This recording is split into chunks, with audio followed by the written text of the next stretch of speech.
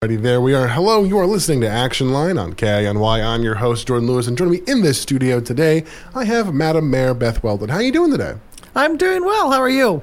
I'm doing good. I'm a bit more awake than I would usually be. That's probably from the very early morning exercise, but it's good for me. So yeah, you had a bit of a trek this morning, you said. I did. It was 2 miles at 3:50 in the morning. Yeah, good for you. I'm sure that all kinds of things can be seen in the dark with a headlamp. Well, I had to shoo away 2 porcupines with my headlamp. Be like, guys, I have things I need to do. You got to get out of my way. Perfect, and I hope you enjoyed Donuts for Ducks also. I did enjoy a donut here and there that kept... I viewed it as I had earned the donut at that point. I was like... Absolutely. 2 miles, you get a donut. So...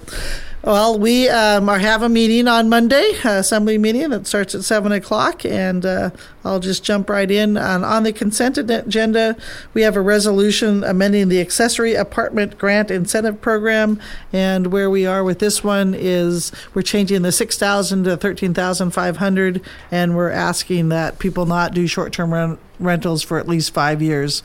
But the reason I'm saying this because it's on the consent agenda, but I've already heard people might want to testify, so it'll be probably pulled to public hearing. So if you want to testify on that, you'll be able to testify on that under public hearing. Our final public hearing thing will be a little bit more organized because we'll put the airport stuff all together because we kind of jump around on the draft one, and that's what we're working off right now. But the first ordinance is appropriating $134,000 for the design phase of the ramp improvements capital improvement project, and this is funding from the FAA, so just ramp improvements at the airport. We also have an ordinance appropriating $60,000 to the manager for the Mount Bradley Trail Reroute and Restoration project, and this is to relocate and reconstruct the Mount Jumbo Trail from Savico Park to the Treadwell Ditch. That was one I had circled to get a bit more out of you on that one. I don't know a heck of a lot about that because Trail Mix is doing that. I do know that Treadwell Ditch is one of my favorite trails to walk. So if you haven't walked Treadwell Ditch, it's an awesome trail, very historical, follows the ditch that came from Lake Cropley in the olden days to bring water down to the Treadwell mines for hydroelectric power. So we were using hydroelectric power even back then, and my grandpa was involved with that. So it's kind of like walking in my granddad's footsteps, and it's a great trail. So, but anyway, there's different routes to get up to Treadwell Ditch, and this is one of those. And so they'll be working on that one. So, and I know that they're also, I think, working on one of the bridges up there, but they do a lot of work. So thank you for Trail Mix for keeping that trail going because it's a great trail. And then we have a weird one. We have an ordinance appropriating $2 million to the manager for child care programs and grants, funding provided by the state of Alaska. We're actually going to pull that, but we did public notice of it already, but the grant paperwork is not quite here. So even though it's on our agenda, it's actually going to get pulled before we even get to it. So hopefully you didn't have that circled. Unfortunately, I did have that circled since I know a lot of folks are always asking about what are we doing to tackle child care, so I did have it circled for that reason. Well, that's one of the things that we are doing, but we'll talk about that next month. Anyway, and then we have an ordinance appropriating $850,000 to the manager for the Hank Harmon rifle range improvements, and this will provide a series of safety, accessibility, and longevity improvements that will address some deferred maintenance needs. If people aren't familiar with that, that is our rifle range, and they do a lot of hunter safety there, especially for kids. So we're always happy to see that improve. So, and that's out Montana Creek, if you didn't know where that was, if you're interested in working with your rifles. I was going to say, that's out, like say you were on like back loop, sort of like, say you were going like to West Glacier Trail, that kind of direction. That's what I thought. Okay. It's in the Montana Creek subdivision. Instead of heading to the right to Skater's Cabin, you go left and you follow it there. And if you keep going left, that's the Montana Creek Trail, which is also a nice trail. See, we're getting to talk about trails. I love trails. They are nice. They are very nice. Yes, we have a lot of great trails around here. And then we have an ordinance appropriating $347,000 to the manager as funding for round 2 of the Healthy and Equitable Communities Grant. And this grant is provided by the Alaska Department of Health, and it basically is designed to improve health outcomes for high-risk and underserved Alaskans. So this is going to be split up between some employee mental health training at CCFR, a CCFR response van modification, community health needs assessment, Parks and Recs youth shelter, and the warming shelter. So that will split all that money up.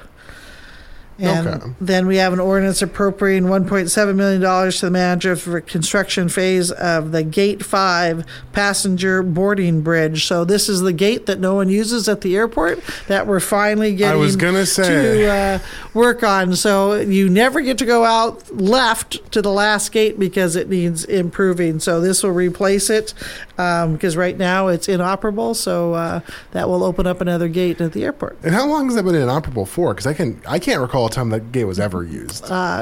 According to my sheet, 21 years, which I wouldn't be able to tell you off the top of my head, but yeah, so almost as long as I've been alive, that gate has not been open. Okay. And I remember when we were younger, we used to go out it, but it hasn't been for a long, long time. So, that will fix that gate, and hopefully we can move airplanes around a little faster. And then we have an ordinance appropriating up to $19 million for the manager for the construction phase of the ramp improvements capital improvement project. So you just saw money for design, and this is the actual improvements of the major ramp, so where all the big airplanes, and they'll have to jostle things around there a little bit and to do that, but they'll get on that. And that funding comes from the Federal Aviation Administration, or FAA. So I saw the FAA was involved with a lot of those, which does kind of lead me to the question: I'm assuming these are all kind of largely part of the push to do a lot of improvements to the airport, because obviously we've been tackling the parking lot. And then even since I've come back to Juneau, I noticed there's been the expansion of the internal terminal. So is that really the objective of a lot of these ordinances? Is just to improve our airport? Well, improve our airport and keep it functioning very well. And thankfully, we have a great board. Al Clow is our chair, and we have a great airport manager with Patty Watto. She is an expert at finding funding. She's just amazing, the pockets of money that she finds to fund these, because she's the one that finds these grants from FAA and makes things happen. So that's great news for us that she can do that. So, and I just got to spend time with her, but we'll talk about that hopefully a little bit at the end of that when we got to visit with the secretary. But we'll keep plowing on for this. So then we have an ordinance appropriating $280,000 for the manager for the Safe Streets for All. And this funding would be used to conduct a full road safety analysis, taking inventory of all previous crashes, historical trends, conditions, severity of injuries, and some community and partner input. So I'm sure they'll be talking to the fire department a lot on this and figuring out where some of those places are. So that was among my circled ones, because I could see, since that is going to be in the public section, I can imagine folks will probably bring up, the intersection right by Fred Meyer. I know a lot of folks have always expressed concerns about that one.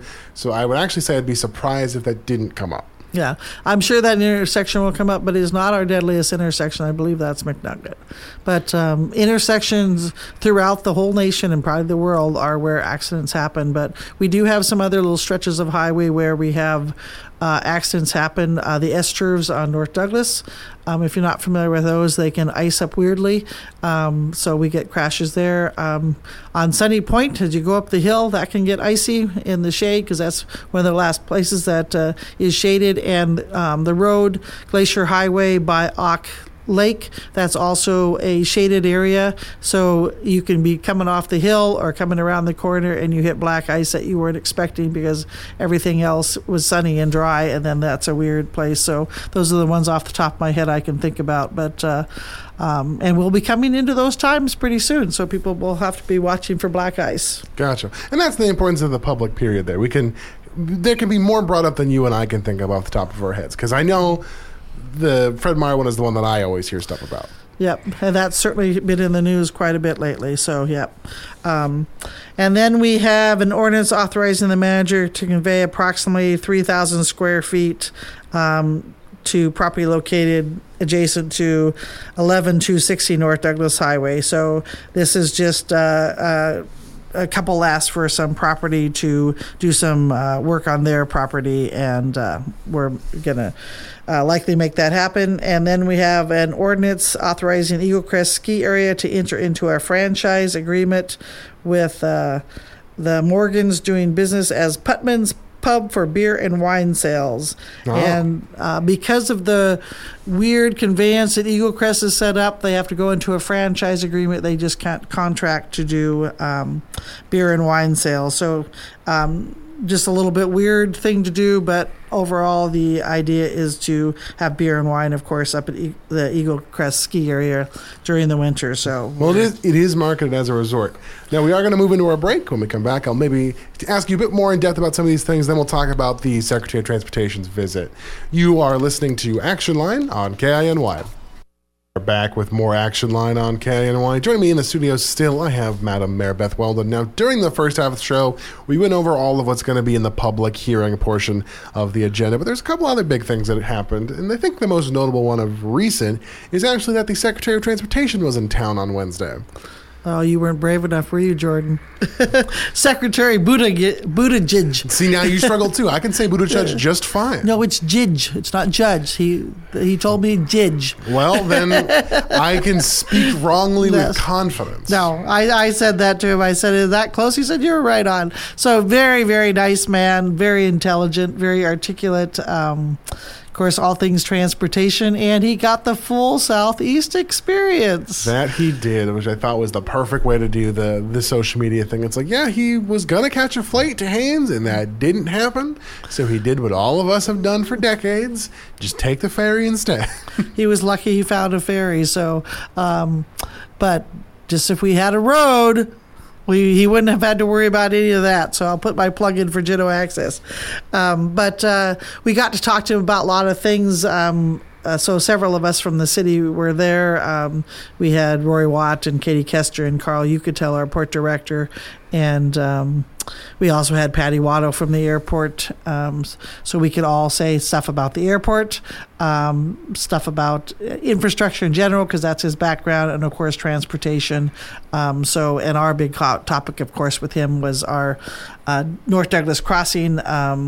He helped us get a grant for $17 million. So the $17 million there from that raise grant, and also the $7 million that Senator Murkowski helped us get from the CDS, Congressional Designated Spending, it used to be called the earmarks, will get us all the way to construction phase. So that should get us all the way through design. So we're pretty excited about that. We're very thankful for him, and he even got to taste some of our local IPAs in town. So I was gonna say, I did see someone ask a question one day if he got some good food and things down here. So if he got some IPAs, I think that counts. Yeah. So the mayor might have snuck some beer into him so he could taste a couple of the IPAs. He's an IPA guy.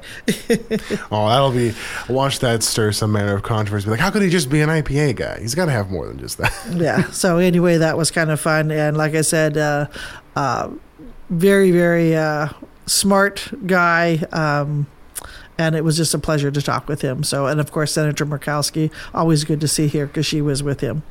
I still need to get in touch with her now that I have this job. Last time I talked with her when I was in high school.